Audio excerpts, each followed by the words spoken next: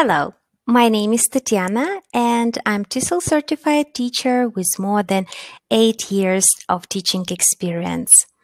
I have experience teaching young learners, teenagers, and adults of all levels, from beginners to advanced. I have tutored English in Ukraine, Russia, Kenya, and online. I have experience teaching group classes as well as giving one-on-one lessons. I also have taught English to Russian speakers, as well as I have taught Russian language to English speakers. I employ a number of methods to instruct my students depending on their needs and their proficiency. I know how difficult it is to learn a new language. That's why I'm a very patient and kind teacher. In the classroom with me, you will never feel intimidated.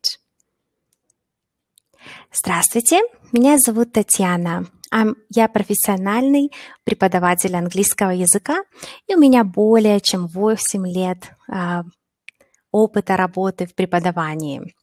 Я преподавала английский в Украине, в России, в Кении, и последние 4 года я преподаю английский онлайн, в основном студентам из Азии.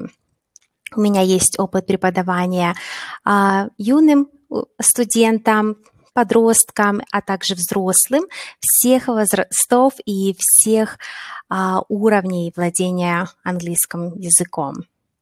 Я использую разные методы в обучении в зависимости от потребностей и уровня владения языком моих студентов.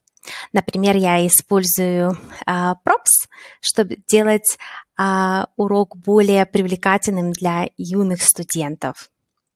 Я знаю, как тяжело изучать новый язык, потому что сама на данный момент изучаю китайский, поэтому я стараюсь быть очень терпеливой и доброй в отношении с моими учениками.